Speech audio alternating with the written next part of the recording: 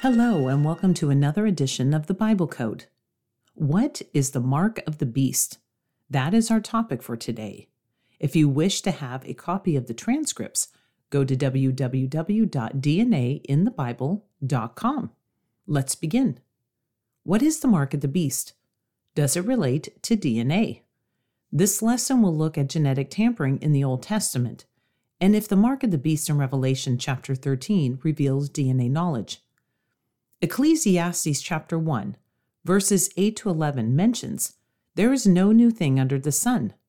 Having that said, the enemies of God revealed in the Old Testament their hand, and studying their attack on DNA will shed light on what to expect in the last days. My ongoing quest is to show people how amazing and preserved the Word of God is, and that a numbers code placed in Scripture by God supports the content and doctrine of the Bible. To learn more about why God uses numbers, I encourage you to, again, go to the website, www.dnainthebible.com. When God describes subject matters relating to seed, we have consistently seen DNA knowledge, revealing who wrote the Word also created everything. Let us begin now our study in the Old Testament of DNA tampering, starting in Genesis chapter 3, verses 1 to 5. In this passage of Scripture, this is where the serpent tempts Eve. In the King James Bible, the serpent uses precisely 46 words. Just a coincidence that when Eve took of the fruit, she and Adam changed physically? But there is more. The second example of DNA tampering is found in Genesis 6. Dealing with the sons of God coming into the daughters of men. The question is not, can angels reproduce? The question is, do you believe what the passage says in Genesis chapter 6, which states, "There were giants in the earth in those days, and also after that, when the sons of God came in unto the daughters of men, and they bare children to them, the same became mighty men which were of old, men of renown." If you want to know more about giants in the Bible and the DNA code, there is a link in this study. Why was it essential that the Bible mention Noah was perfect in his generations, which is found in Genesis chapter 6, verse 9? That means his genealogy was untampered, that his genetic line was free from the perversion of the angelic line. God placed that in the Bible because it was necessary. People think that the flood was a result of the evil during Noah's time, but in reality, the genetic interference that we read about in Genesis 6, verse 4, was an attempt to corrupt the gene pool so the Messiah would not come, because Satan knew of the prophecy found in Genesis chapter 3, verse 15, which states, "And I will put enmity between thee and the woman, and between thy seed and her seed. It shall bruise thy head, and thou shalt bruise his heel." Thy seed is a reference to the seed of the serpent. Her seed is a reference to Jesus Christ, keeping in mind that seed is found only in males. So this is pointing to Jesus Christ. The third example of genetic tampering is the fruit carried by the witnesses found in the book of Numbers. The grape cluster was so large, it had to be carried by 2 men. But here is a thought-provoking question. Why is it that just the grapes were large, specifically this cluster, not any of the other fruit?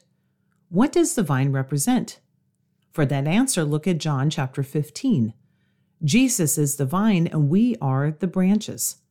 The first miracle Christ did was turning water into wine. Wine is a vehicle, along with the unleavened bread, used in the Last Supper.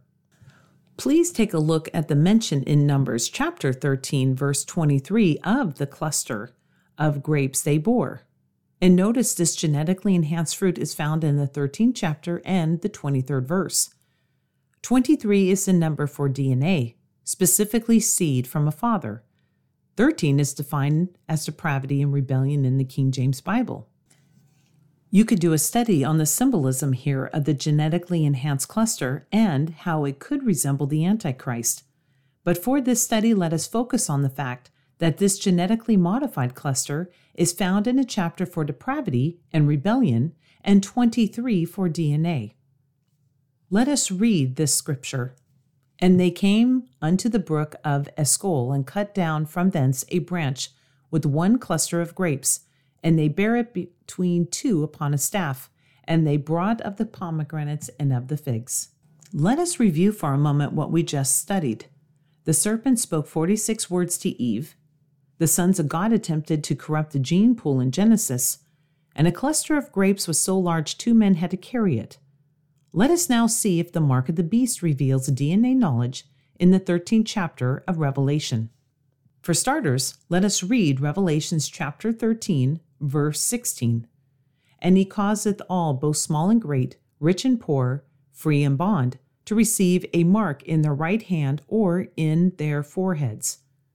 Right hand and forehead is found 46 times and in 46 verses of the New Testament.